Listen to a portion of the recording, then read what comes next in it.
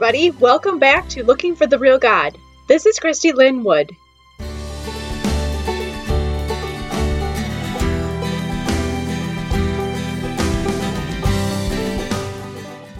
Today, as we continue our summer series, Stories from Camp, we're going to be talking about the pranks and adventures that only happen at camp.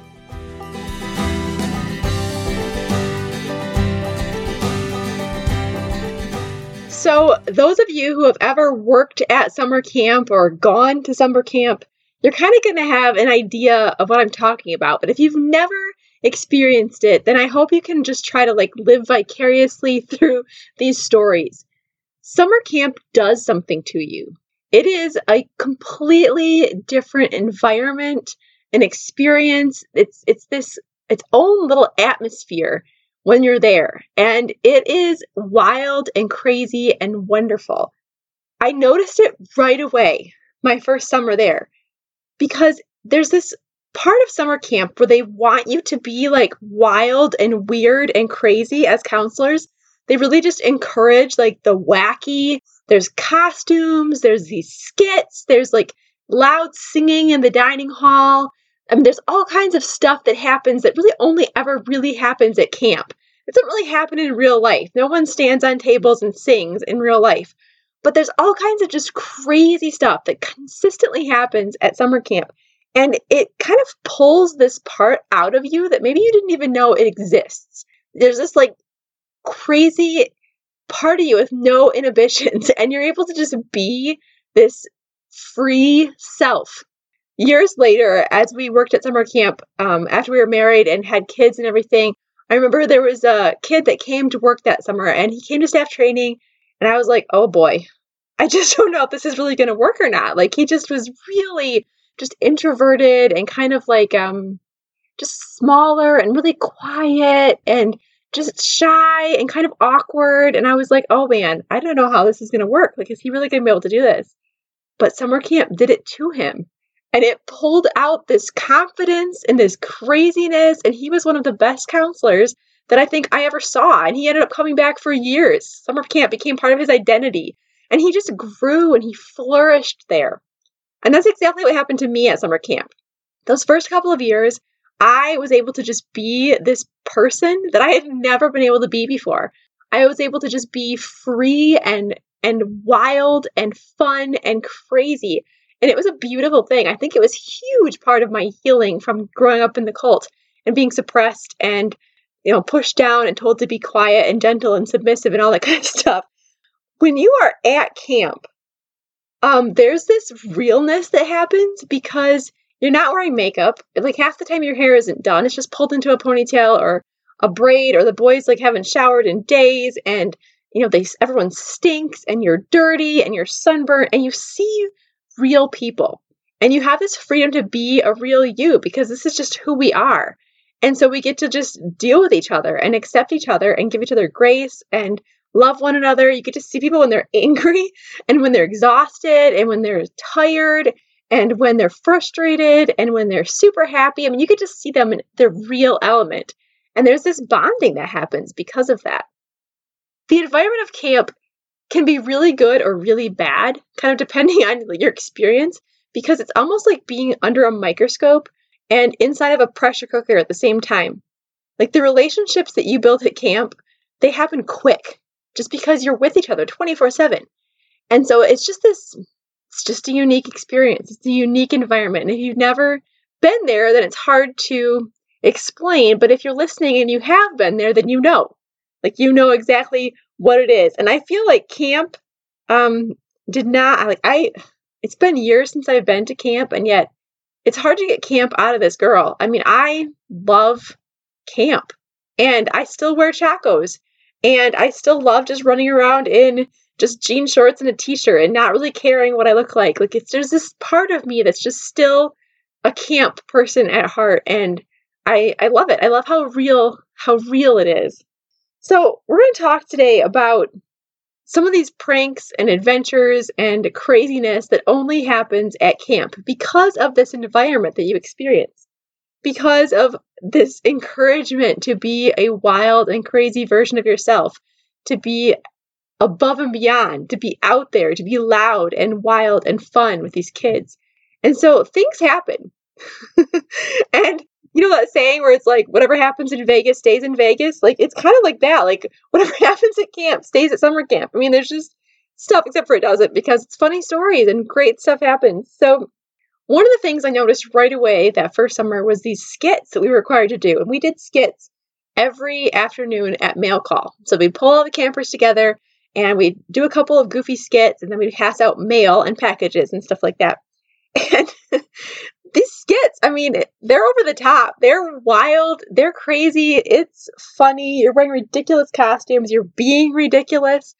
And there's no room to be like calm and trying to not be weird and wild. Like, you just got to throw it all out there. And because everyone else is, so do you. And the kids are laughing. They think it's hilarious. And so the more over the top you are, the better it is. And so right away I was like, wow, this is unique. This is fun. I can do this. And it just pulled this part of me out that I don't think had really ever been in public. Maybe with my own family, I was able to be that crazy and wild. But here I was in public doing these crazy skits, and it was so much fun. There were these competitions we would have at night with the older campers, like the upper L campers. Their counselors would have these ultimate cabin leader competition. And so every night, the cabin leaders would battle it out with these ridiculous competitions, trying to see who would be the ultimate cabin leader for the week. And at the end of the week, you would get this ridiculous crown, and you were like the ultimate cabin leader, and your kids were going crazy. They were so excited for you. But I'm talking like crazy competitions. Like, have you ever put a nylon stocking over top of your head and then tried to eat a banana through the stocking? Yeah. Or how about stuck your head in a bowl full of pudding trying to get the gummy worms out? Or my all-time favorite one, because it literally made paper mache on your face, was where we first had to bob for apples, so now you're soaking wet, and then stick your head in a bowl of flour trying to find the lifesavers. It's amazing nobody died. I didn't die. I mean, like, it's just, I have this memory of my eyelashes, like, sticking together because the flour and the water had made paper mache, and I, like, couldn't get my eyes open. But it was so much fun, and it was crazy, and it was wild. And when you're living outside like that all summer, I mean, you're barely indoors. If you can count your cabin as indoors or the dining hall as indoors, you know, it's like limited indoor time. So for the most part, you're walking around on the ground in the sun, experiencing the elements, and that does something to you. That just does something to you too. I think it's just a beautiful thing. So that first summer that I was there, I remember we did this at one of my cabins. We pulled this prank, and it was one of the most glorious pranks I've ever pulled, and to the point where I was like, I mean, it's still a favorite story to tell. So at this camp that I was at, there were actually two camps. There was a small kids camp. I think it went through like 5th grade. Then there was a junior high school camp up in the woods. And the normal kids camp had cabins with electricity and a toilet and a sink in each one. But up in the woods, they just had these things called tabbets, which are basically like a shelter with screen sides and a door and a floor, but it just has no electricity, and like the wind could kind of blow through. They had curtains for privacy, but it was very, very rustic. And I was mostly down on Oasis, which was the kids camp. I had spent 1 week up in Ridge, which is the high school junior high camp. So the 1 week that we did this prank, there was a cabin full of boys. It was actually 5th graders, but they were living up on Ridge because of the overflow. And my cabin of girls down on Oasis had made friends with them, and I was friends with their counselor, and they kept going on and on about how they were hearing this horrible screaming noise in the woods at night, and how their camp leader had told them it was the Hoogie Woogie, which was basically like this camp's version of Sasquatch or Bigfoot or something like that. There was this, legend about the Hoogie Woogie that was up on this Ridge camp up in the woods. And so they had this idea they were going to catch the Hoogie Woogie. And so during craft time, they had come up with these spears they made out of sticks and like tape, and they had swords, and they made bows and arrows with sticks. I mean, it was very elaborate. Their counselor was very good at just helping them to keep this thing going. And so they said, we're going to go catch the Hoogie Woogie on Friday night. It's the last night of camp. We're going to go catch the Hoogie Woogie. Our counselor said we can, and we're going to go get it. And my girls turned and looked at me, and they were like, oh, Christy, can we please be the Hoogie Woogie? And I was like, oh, that would be fun. So I talked to their cabin leader, their counselor, and he said that was a great idea. And so we planned it, him and I, where the girls were going to be, how he's going to slowly like guide his boys towards my girls. And we did, and it was amazing. I mean, like, we had a flashlight with red tissue paper over it that we kind of blinked for the red glowing eyes. And I had this girl who was screaming this horrid scream.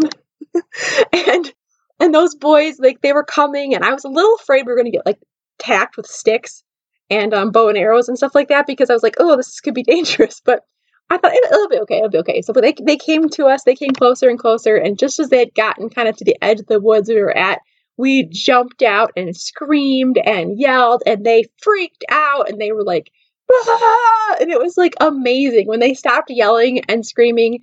And then they were mad at us for a while because they were so scared. But when they finally calmed down, like, we were all laughing and carrying on. And both of our cabins went up to where the fire had been earlier that night. And we poked it, got the coals going again, added some wood. And we just sat there in his cabin and my cabin and talked, and just, it was so much fun. It was such a great time. And that's the kind of stuff that happens at camp and basically nowhere else. And I love it. I love it so much. And those are the things that I remember so clearly. And those are the experiences I had never really had. I mean, just understanding before, like I said, relationships with boys, understanding how to just be around these normal kids and how to just kind of grow and learn, and that everything wasn't right and wrong and black and white, that there was these things that could just be fun and great, and didn't matter if it was like, is it the right thing to do to keep my kids up this late at night, or, whatever, it doesn't matter. Like, we're figuring it out, we're having fun, and we're having a great time, and it's good. The things that I loved the most about those summers at camp was that I just had this ability to be myself and to kind of discover myself, figure out who myself really even was, because I feel like growing up in, my Christian cult, it was like, this is who you are. And it was a lot of like, this is not acceptable. Like, who you are is not acceptable. So we're going to change you, or you're going to just push that down and pretend that part of you doesn't exist. And so I was discovering who I am. What do I love? What are the things that I'm good at? What are the things that I really find joy in? What are the things that maybe I'm not so good at? And so camp allowed me to have those times to just really discover myself. It freed me to be wild and loud and fun and crazy in a way that I really had never had the opportunity to do before. And I got to try new things. I got to discover how to be stretched, how to maybe be out of my comfort zone a little bit, and just really okay, I can do this. This is going to be all right. And I'm so grateful. As I've said, each episode this summer, just so grateful for those summers where I was able to have these experiences, where I was able to develop and grow in this safe environment. Next week, we're going to talk about relationships. Relationships in my summers at camp were so key to my growth and my development. And so I just want to share a few of those relationships with you guys. And it might stretch into 2 weeks, depending on how long it goes, but I think you'll enjoy it. Wonderful people. Beautiful people that God brought into my life that helped me to grow and to develop and to just become the person that I am today. So, all right, guys, thanks for listening. You always know where to find me on my Instagram, Facebook, website, all that good places. I'd love to hear from you. Email me. Let me know what you think. All right, and until next time, keep searching. If you enjoyed this podcast, I would love to have you join me over on my website at ChristyLynnWood.com for more content, free resources, and opportunities to connect with a community of people who are looking for the real God.